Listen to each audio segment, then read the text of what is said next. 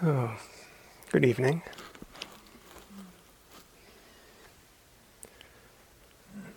We talk a lot in the beginning about creating a field of safety, a community, and it's a little abstract in the beginning. It doesn't feel, and we don't feel it. It's not something that is automatic just by saying words. It's something that seems to arise out of conditions. And I don't know, just in my first glance out right now this evening, there's something special about being in a field with people that have been staying with their own experience over a number of days. And as the mind settles, awareness is getting a little bit more stable. There's an openness that starts to happen. And it's special, it's something palpable. And I think this is one of the most valuable ways in community that we can be together, is having these qualities start to arise.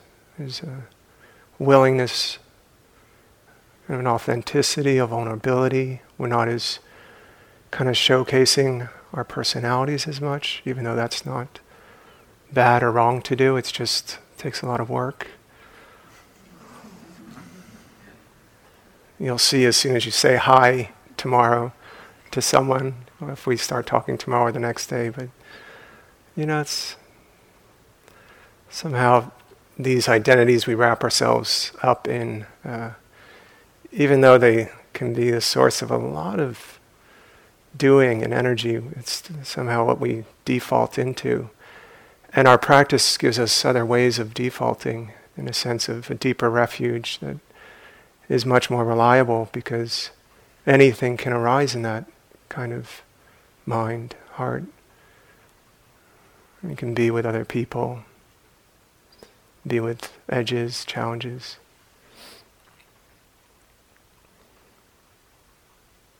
And it is hard from the inside of our own mind to sense how much the change is unfolding.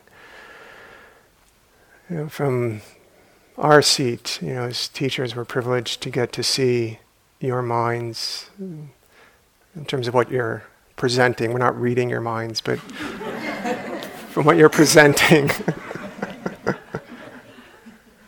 we would let you know if we could read your mind. It wouldn't be nice to be secretively reading your mind, don't worry. I used to worry so much when a teacher could read my mind, because, oh my God, the things my mind was creating. I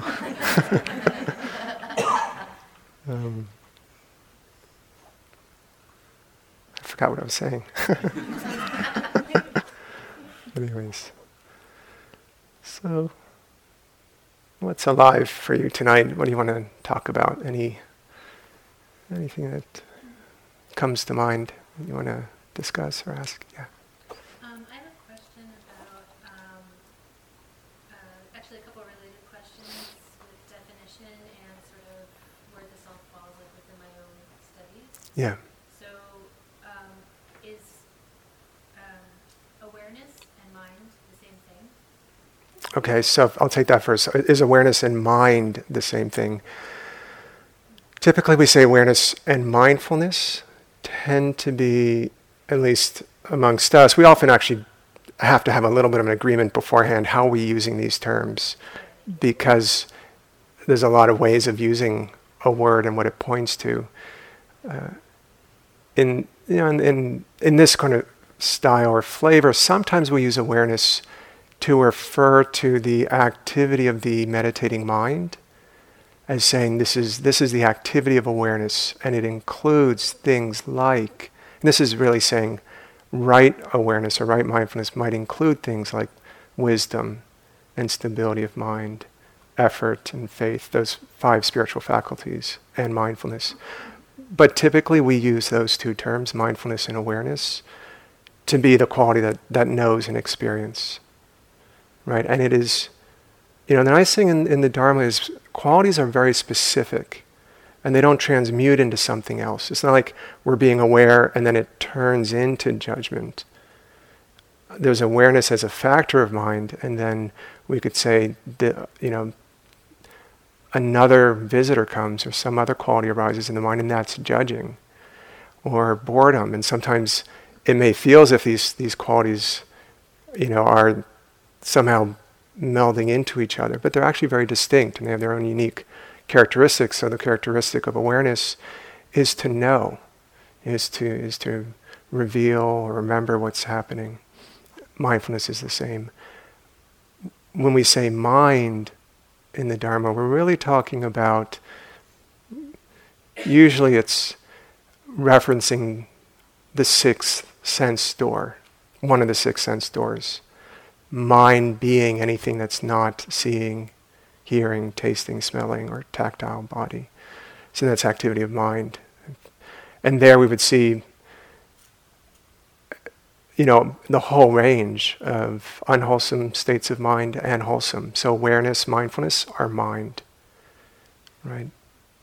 Then aversion, greed, delusion is mind, right? Anything like that is, we'd say that's in the category of mind. So when we know how we're feeling, our mood, our emotional state, our state of mind, we'd say we're knowing our mind, right? And that becomes more clear over time that, okay, yeah, this is the mind. I'm getting familiar with states of mind and able to track what state of mind is present, which ones are really worth cultivating. When is it a defilement? We almost don't even need to look. We can kind of sense, there's an agitation here. What is that? And we can start to feel the aversion based in a unwise attention, a view based, that's based in aversion. Some way we're not seeing the Dhamma, we're seeing our judgment of what's good and bad, and so then we have an aversive reaction. So that was the first terminology. And I'll try to make the other one quick. Well, that's not your fault. That was my fault. Because I didn't want to take up all the questions. Okay. Okay, so most of what we've been doing, does that fall under the third foundation of mindfulness? So has most of what we've been doing fall under the third foundation of mindfulness? Depends on what you've been doing, a little bit. And and really we're not necessarily. Well, a lot of people have asked this question: what does U Tejaniya teach? Does he teach third foundation of mindfulness? Is he teaching mindfulness of mind? So I keep asking him every couple of years, are you teaching? What are you teaching? Are you teaching open awareness? Are you teaching? And he keeps saying, I'm just trying to teach as best I can the Satipatthana, the teachings on mindfulness.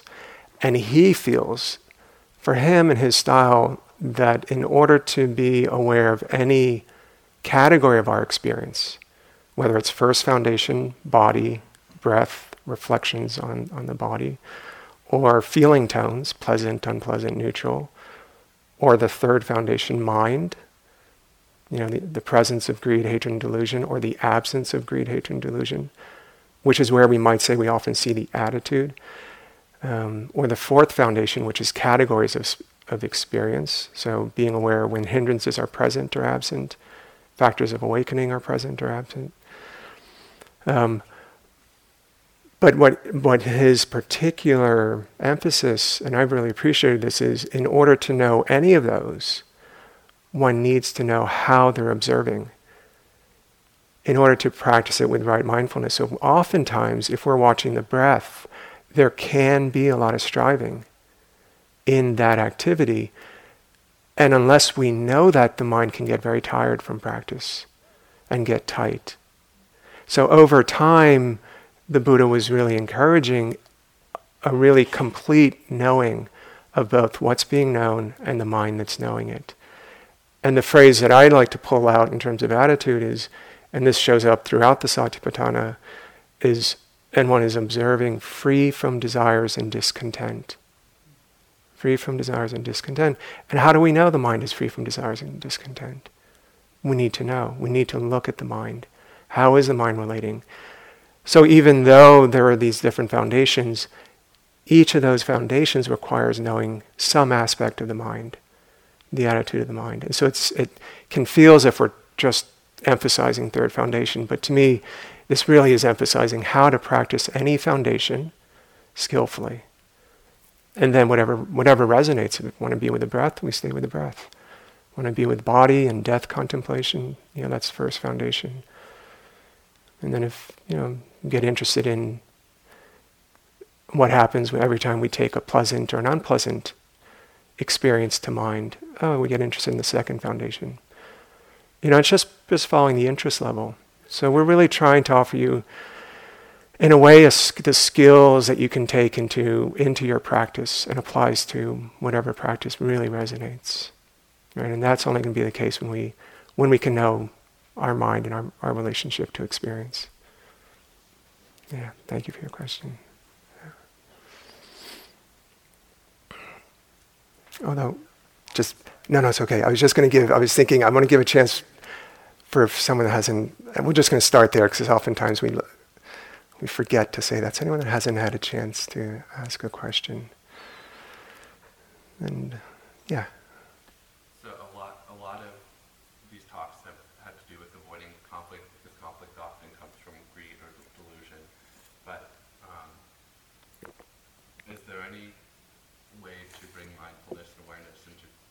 Well, first of all, are there times when conflict may be necessary? Particularly, I'm thinking about in these times of political and social activism, when we believe that certain causes are just and we want to fight for them. Is that somehow related to a delusion? And if it is not, is there a way to take mindfulness into an approach to that sort of activity which will inevitably somehow involve conflict? Yeah, really very relevant question, and I think on a lot of people's minds. So the question was, in these days particularly, and in general, when we see that there is conflict in the world, and on issue, I'm just going to try and paraphrase it best I can. With bringing this practice into social issues of injustice and causes that we believe are worth fighting for and might come with conflict. How do we approach that with our practice? And is every conflict going to be based in delusion or some kind of defilement? Is that kind of, yeah.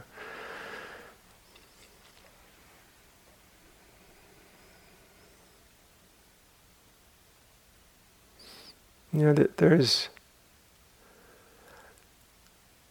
a lot of our practice oftentimes can feel as if we might be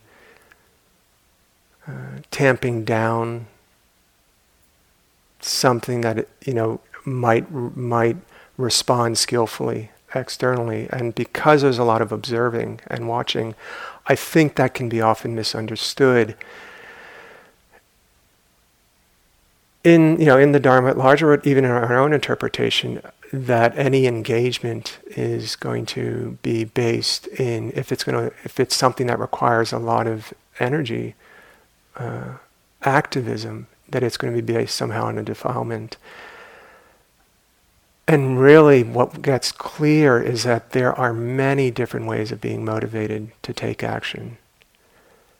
Every time for me personally, when my mind has been agitated with some kind of defilement, let's say resistance and anger, but it's not seen, I can see that my desire to affect change actually gets diminished. And I'm increasingly confident in my own desire to really be a force for compassion, wisdom, kindness in the world, that if I take care of my mind and I understand what's there and present, I'm not actually going to do less. And I think that sometimes the fear is that if I just watch my sense of what's right, I might just kind of hang out and do nothing.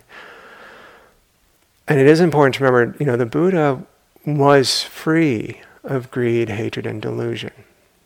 If we believe that there was a mind that was completely free. So what contacted his mind there were no longer seeds for greed to arise, for aversion to arise.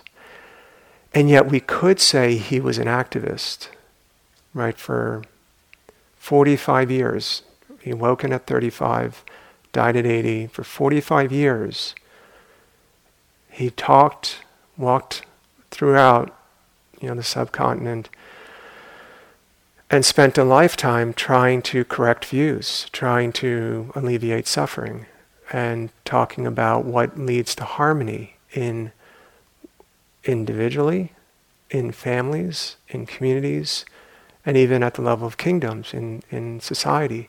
So he wasn't just isolating individual minds and say, work out your own salvation. There was a sense of interconnectedness, because when the mind is free from the obsessive tendency to be self-focused and self-worried, when it's freed from that, we say, there's a phrase that says the activity of emptiness is compassion. Right? The activity of emptiness is compassion. And if we think about it, why is that?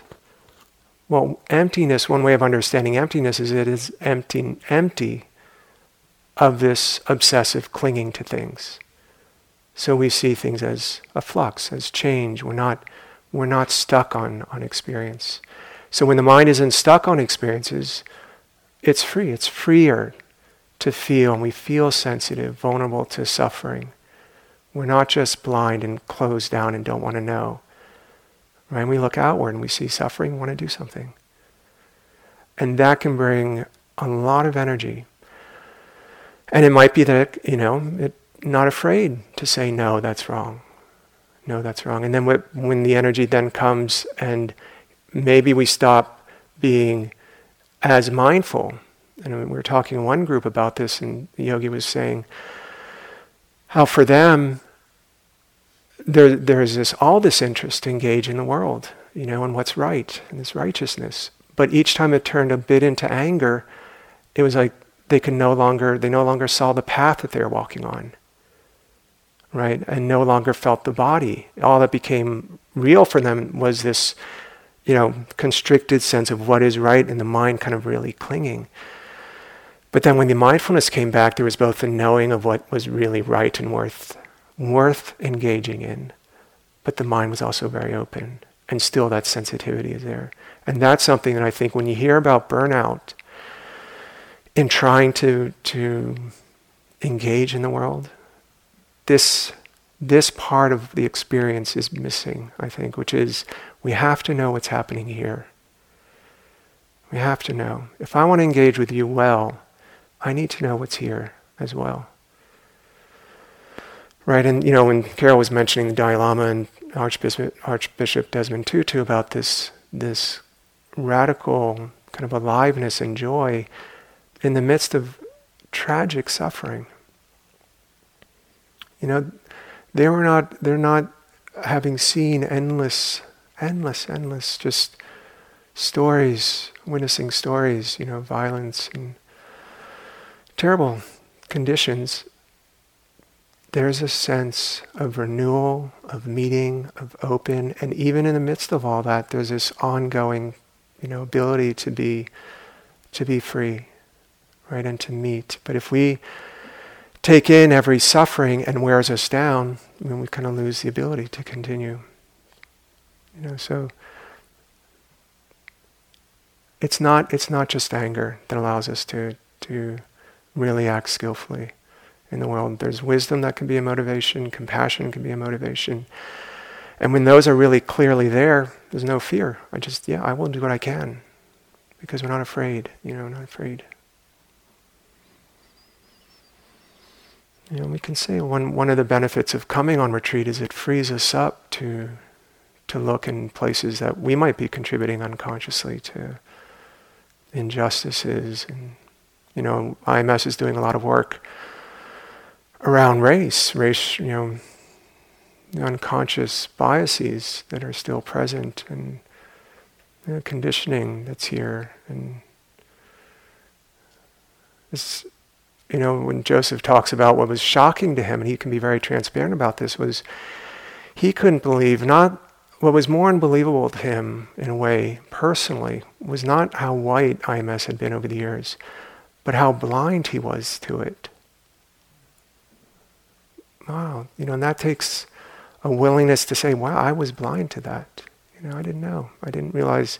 For me, it's my familiar place. I'm not looking there. So we have to look to start to reveal what we're missing.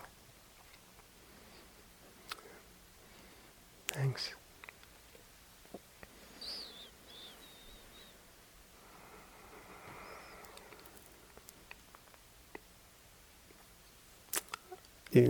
I'll go to the gentleman who had raised their hand before, and then we'll go to you. Great. Yeah. Sorry. Yeah, great. My question is, where does laughter and kind of like a lighter mind come into it? Because I know that you're talking about kind of using thoughts. You have to use thoughts in a way. So I was asking myself questions when I was sitting. Like, am I too stiff? Am I being too focused and concentrated? Because that was my past experience of being very focused, like one-pointed, and I found it was stiffness. So as I was asking myself questions, my mind answered kind of like in a funny way. Like I'm kind of like silly in my normal life. Try to keep things light, and so I'm sitting there, and then my mind was just doing all this stuff. It was like singing, and I don't know. It was like la la la la. It was like just like a kid. It was just joking, and then I just felt so relaxed. Yes. It just like released, and then I felt like when I was a kid in church, and you're with your parents, and everybody's quiet, and I was like, I wanted to burst, but so I just I went into the breathing, and I relaxed, and then it kind of just settled, and then my mind was stopped doing that. But can you talk about how does that fit in? Because I know it sort of sounds silly or weird, but how does that fit into that practice? Because I didn't want to be too serious, and I didn't want to be too silly and outrageous. Right. Yeah. So where does happiness and play and joy come into the Dharma? Is that like rapture of some kind?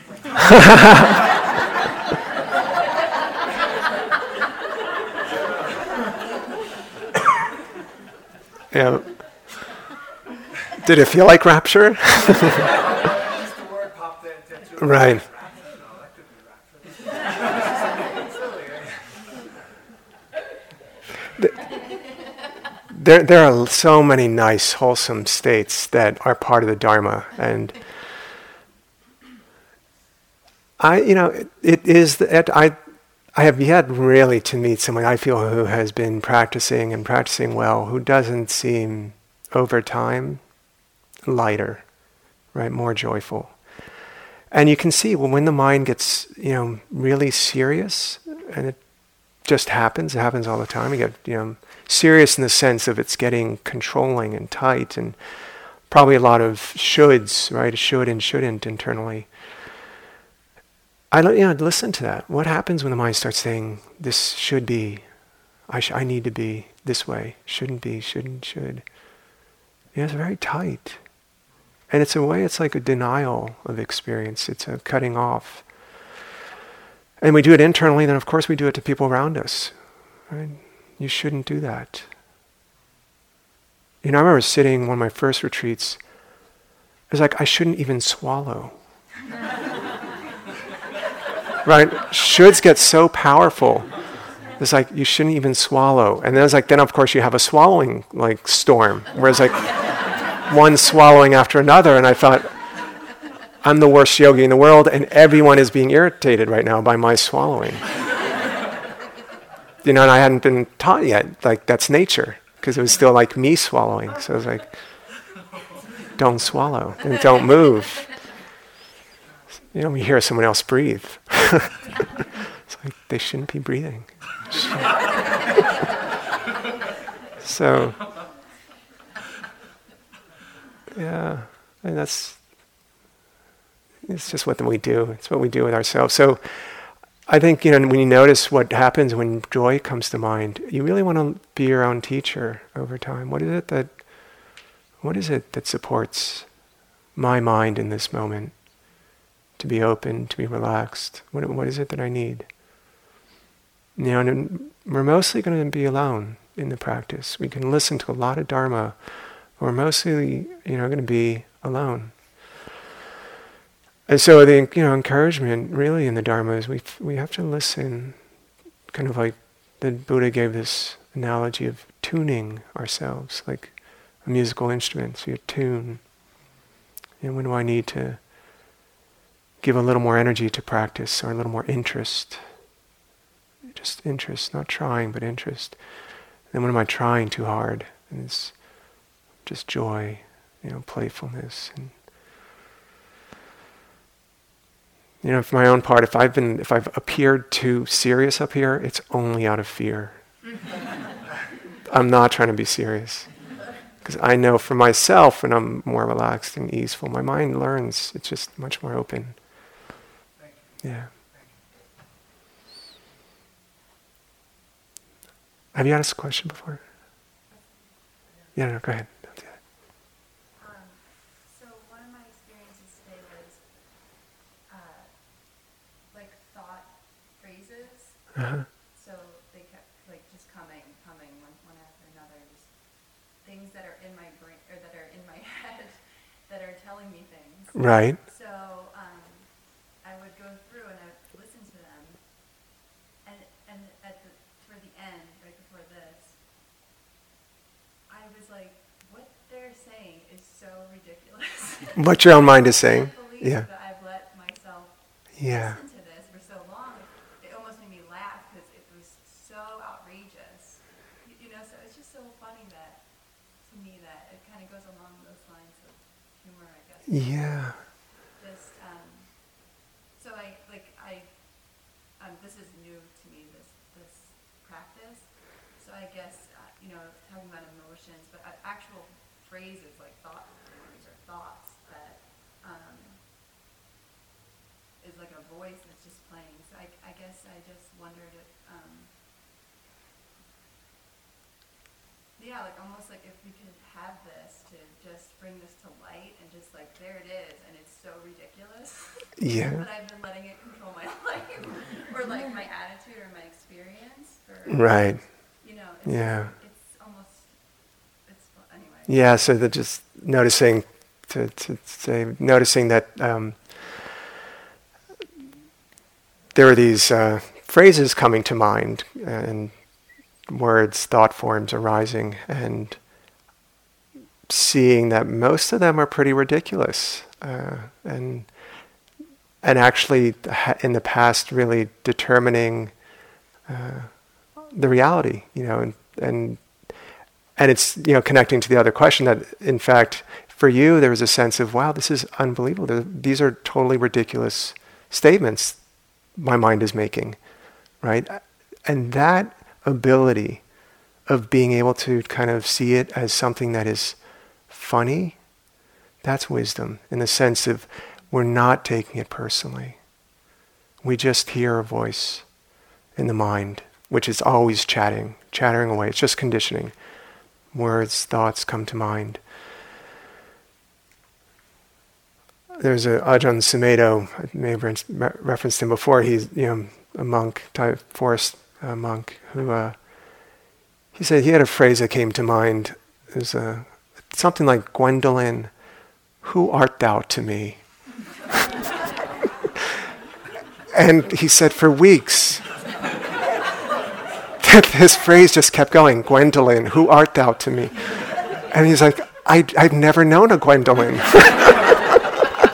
And so he was plagued because he was like trying to figure out Gwendolyn and what does this mean? And then eventually like he just realized, oh, it's just the mind, just making associations and ridiculous, Hopefully you don't start having this recurring thought. Usually we don't name any songs because that's like, we don't want to put songs into someone's mind. But thoughts that are not seen, most of our identity, moods, conditioned by some unseen thoughts. And we are conditioned by a lot of thoughts, that we have about ourselves. A lot of them are very painful.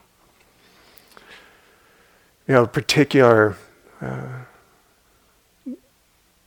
defilement for me is shame, very powerful shame. And after, because public speaking has been an edge for me, so getting less, even though Steve was poking me the other night.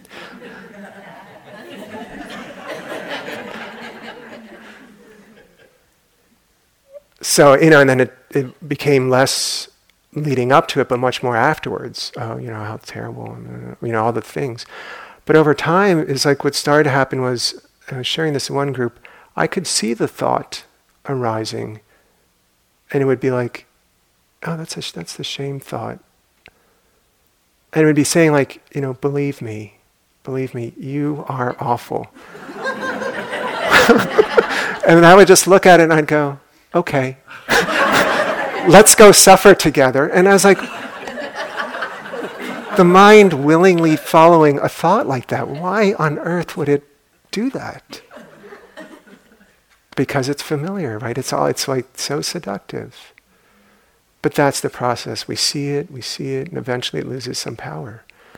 But I'm just amazed at how easy it is for our mind to be convinced by something that we know. In some ways we start to already recognize. But because it's so familiar, it almost is scarier to let it go. Right? But that is what happens with wisdom. It will let go. And they say in Tibetan practices, in teachings, I think they say something like, and I've shared this before, so I hope it's right, but it's something like, the first 100,000 times of something happening, you just start to feel like something's there, like following you. It's like, something there. And then, the next 100,000 times you begin to turn around and look at it, and then another 100,000 times. It's like, oh, I'm starting to get this. That's all it is. You just see it enough times. So. Good. Yeah.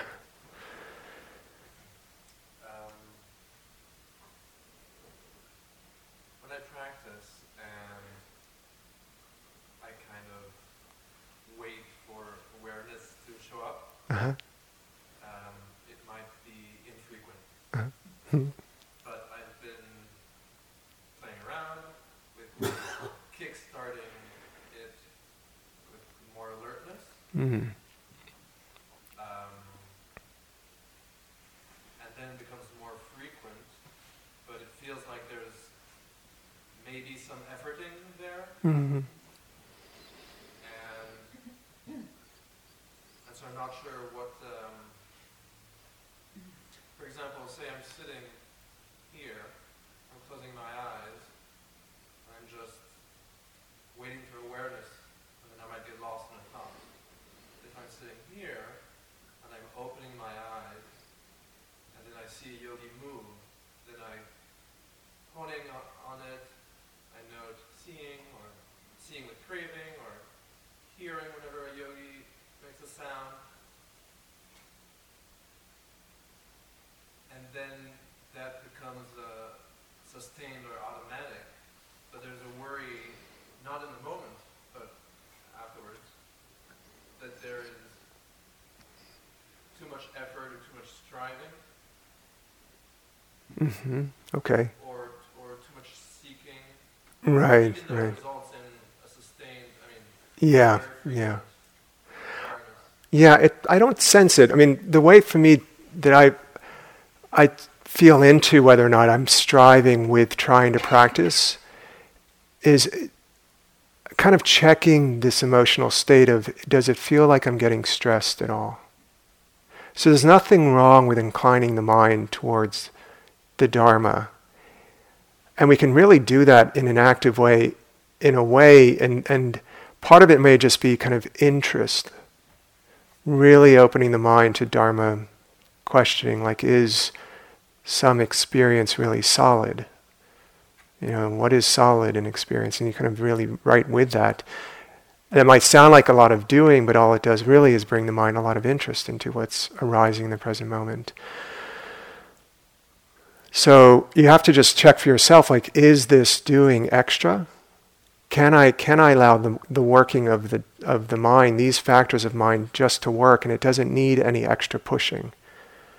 But there's nothing wrong with also supporting the practice to be there, to be awake, and play with it. And it sounds like that's what you're doing a little bit, is you're playing with not doing and letting the awareness arise on its own. And then sometimes there's maybe feels like there's some more doing, right? But don't worry, just more watch that kind of not sure, am I doing or not doing? Am I trying to do too much? Listening to that also, which may be some habit of mind that is worth just noticing as it arises. Am I getting this perfectly right? I've got to get this perfectly right in order to, if that's there, just as naming some, it's like, what else can I be? What else is worth noticing in this moment that is worth paying attention to? Right? And if there is something and you have that sense of openness, defilements will make themselves known because they have a sense of suffering in them, right? They come with suffering. So as we get more skilled with our experience, the wisdom will track it. It will know there is some way I'm using my mind that is based in craving or aversion. Right? And that's the benefit of really appreciating dukkha. Really being able to be okay with suffering because it can be a guide. Right? It can be a guide in how we're speaking, how we're acting, how we are in the moment, if we're willing to listen. Because it'll point to the Four Noble Truths. That's what the Buddha was saying, that if we open to suffering, right, we will find that there's a cause. And that cause is very immediate. Right? It's not something that we have an idea about. This cause is based because the mind is clinging, resisting, reacting. And so when that cause has been let go of, then again, the mind is open, there, present. Right? So you can use the kind of investigation in how you're practicing as a way of refining your level of how much should I do or how much should I just allow the mind to unfold. And we need to go in a way to both edges. So sometimes if there's momentum, just let the mind do. Let the awareness practice. Let the wisdom practice. Don't even do anything. That's going to be another level of understanding what we say is not self. Oh, these are also factors of mind. Right? They just operate. Okay. So this is maybe a little more philosophical question. But if we use the analogy from the other night with the defilements, and we're successful in kicking them out of the house and changing the locks. If we're successful in what? Kicking them out of the house and changing the locks. Okay. What emotion then is left there? If the emotions arise from defilements and our mind acting on emotions, us looking at them, what's left after that? Right. So what is left after the defilements go? Are we just empty house?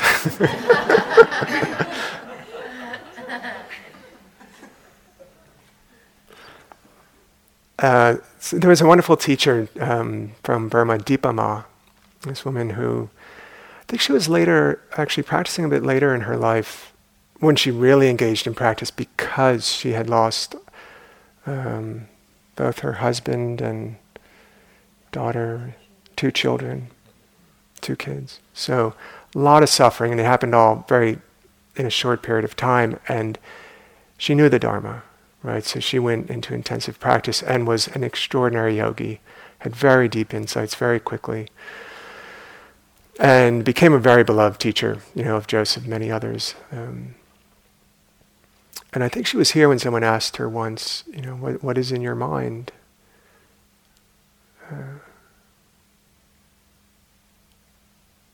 Just ordinary walking around. What's in your mind? Because she was known to be very free of these defilements. And I believe she said something like awareness and loving kindness. But what did she say? Concentration and metta and loving kindness. So what she abided in basically was a mind that was stable and filled with this loving awareness, loving quality that was meeting whatever was seen, whatever was heard, whatever was felt. And, imagine walking around with a mind that's like that, right? Very stable, present, meeting what is contacting it with metta. That's not bad. So there's a lot of positive emotions, right? There's loving kindness, there's compassion. So things that aren't rooted in these energies of denying, pushing, aversion, of clinging, grasping, or of delusion, what is left those are the very wholesome states of mind. The mind is free to feel and to be present. Just we're not as obsessed. So what is a mind like when it's not obsessed? What is it like? Very responsive, it's open, vulnerable. I like saying vulnerable because I'm very vulnerable.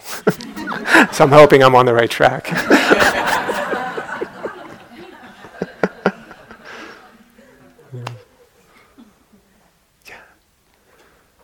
Sometimes in practice, when thought comes up, And thought comes up? and Yeah. if I'm reasonably aware and focused, not focused but aware and relaxed, hatred and greed is relatively easy to at least identify. Mm-hmm. Delusion, if I'm deluded, how do I know it's a delusion? So I have guidance on it. Yeah. So, as the mindfulness is getting more established and thought arises and it's becoming easier to see, when it's based in greed or aversion, that's getting clear. But when the mind is deluded, how do we see delusion? Yes, Carol? You're looking at me like I was getting... Yeah, I know. It's delusion. I'm manifesting... This is part of the teaching. I'm manifesting delusion. I project a lot onto Carol. I'm always thinking that she's trying to... So, hold on 1 second.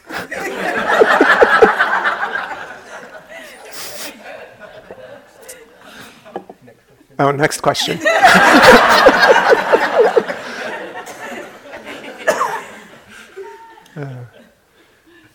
So, delusion. Yeah, the not knowing of the mind, the quality that doesn't know. So, delusion as a function cannot know, right? It doesn't know. And we're not going to be really in a deluded state and have delusion self-recognize. It's not going to happen. But what can happen is when the mind is clear, it starts to recognize what is the nature of delusion. And often it may be a little retroactively, right? We come back into kind of a clear moment of knowing, and we feel, the mind, one basic way of being deluded is just we forget our experience. We forget what's been happening. So that's delusion. But we can also then forget the basic characteristics of experience, right? We forget things are impermanent. So there can be a little bit of presence, awareness that's there, and we can also then start to sense this factor of delusion. Oh, the mind is clinging, attaching, right? So that's delusion. We're based in delusion, not understanding things are not self. They're just causes and conditions, not belonging, not in our power to control. And so the mind really over time, as the wisdom starts to grow, it just gets better at beginning to sense when delusion is present. Behind every defilement also, there needs to be delusion. Right? If we didn't have delusion in the mind, there wouldn't be a defilement. In order to be aversive to something, we have to have the basic delusion that doesn't understand causality, causes and conditions coming together, and this happening. Right, so in a group I was mentioning, someone comes to you and says something aggressive and angry, and we get angry back. That's delusion. It's aversion, but it's also delusion, because the delusion is basically saying, you shouldn't be angry. You shouldn't be saying something that's hurtful. But wisdom, right? Wisdom understands if the conditions are there and the other person's mind is filled with agitation, with fear, lack of awareness, what should happen with that mind? It's lawful, right? They're going to speak unskillfully. Not that they should, meaning that's the right thing to be doing, but the conditions are there for unskillful speech to come. So there we can see how delusion then in the mind would trigger our own aversion back. If we're not practicing, we're not going to see that. Right, so every defilement comes with it. So when you're seeing greed and aversion, you can start to investigate, what's the delusion here? What's the wrong view? Right, because wrong view is the opposite of delusion. So that's just some ways, and we really can. There's really so many ways the mind is deluded. So many.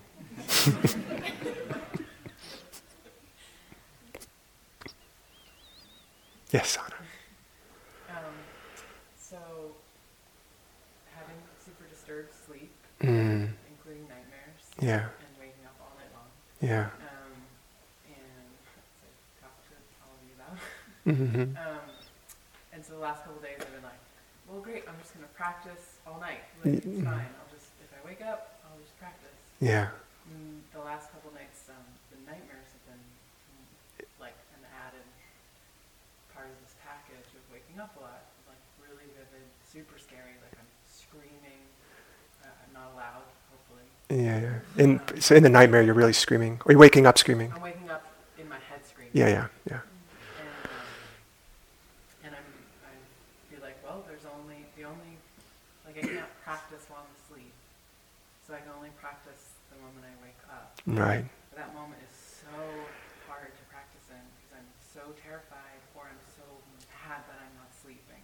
And I'm so attached to wanting to be asleep. And then I'm like foggy because I just woke up. So there's just like so many great conditions for practicing. And just like wondering if there's like, I'm really seeing, but like what could kind of... Something that could help. Yeah.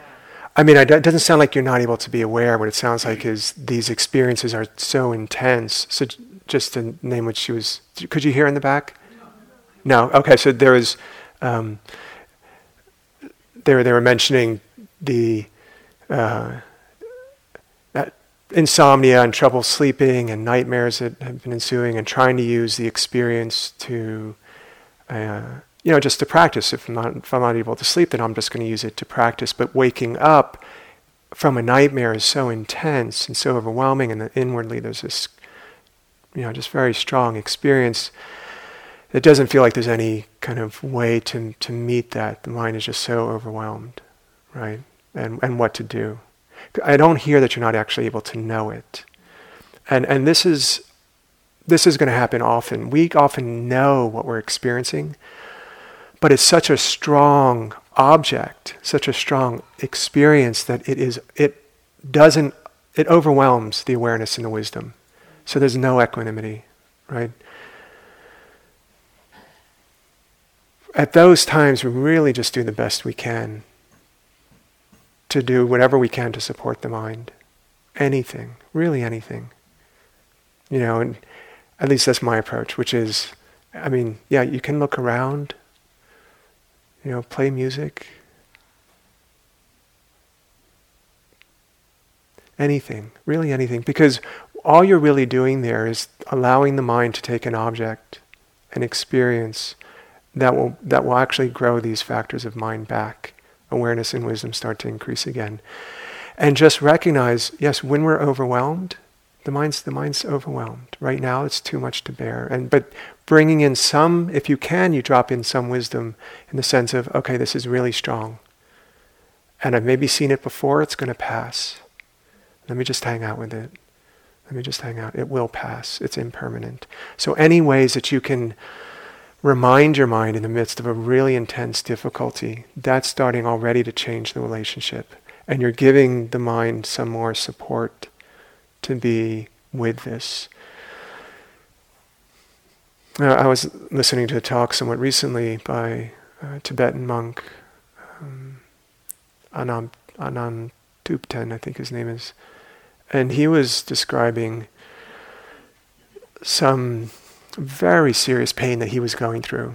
And, and they were giving him painkillers in the hospital. And he was saying he's like this international Buddhist teacher, meditation teacher. And so he's telling people all the time how to watch pain. And, it's unpleasant. You can be with it, all these encouragements. And then he said in the hospital, the pain was, he said, just so strong and overwhelming. And describing kind of rolling around. And he said he really learned what it meant to surrender at that time. Because until that time he was trying to get it right somehow. Trying to get it right in terms of not actually experiencing what he was experiencing, which was he was in pain. Right? And there was some way that his mind was still kind of saying it ought to look different. And, how is it going to look? Particularly as we're kind of going through aging processes, much, in the later stages of life. So oftentimes going to be a lot of pain, if that happens. And I think if we have ideas that we're not supposed to be experiencing what we're experiencing, there can be a subtle or not so subtle way that we're still struggling. And there may be, ways that are kind of waiting for the mind to really, really let go. And knowing that, at times pain is overwhelming. Oh, that's what's happening. It's overwhelming. And then not, we do what we can. We take the medication for the pain. But anyways, so it's important when we're really caught and overwhelmed by experience, just to recognize, this is very powerful. Knowing it's a storm, each time we visit that storm, there's a little bit more familiarity. This storm is impermanent. It's impermanent. And it's not going to last forever. It's not who I am. It's not going to kill me. And so this is kind of the process I went through in terms of this experience of being in front of people and talking, which was, mind would create such a huge storm. So powerful, so unpleasant. But the more times I visited it, the more it became familiar as a pattern. And I used to complain to Carol about this state, of mind.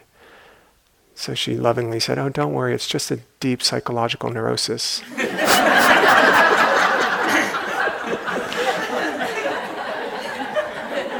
Filled with love and compassion. I was like, oh, that makes me feel a lot better. Just a deep psychological, so it really stuck with me. Oh, it's just a deep psychological neurosis. So don't worry, it's just a deep psychological neurosis.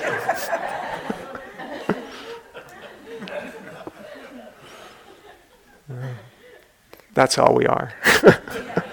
Packets of deep psychological neuroses. Slowly unwinding. So, okay. Let's sit together for a few minutes.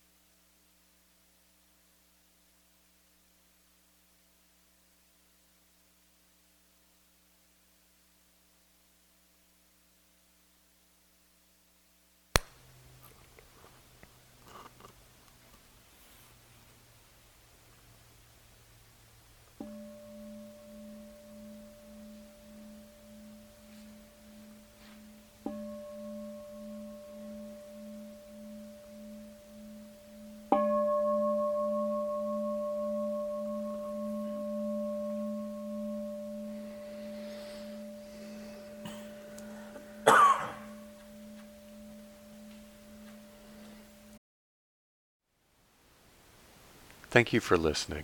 To learn how you can support the teachers and Dharma Seed, please visit dharmaseed.org/donate.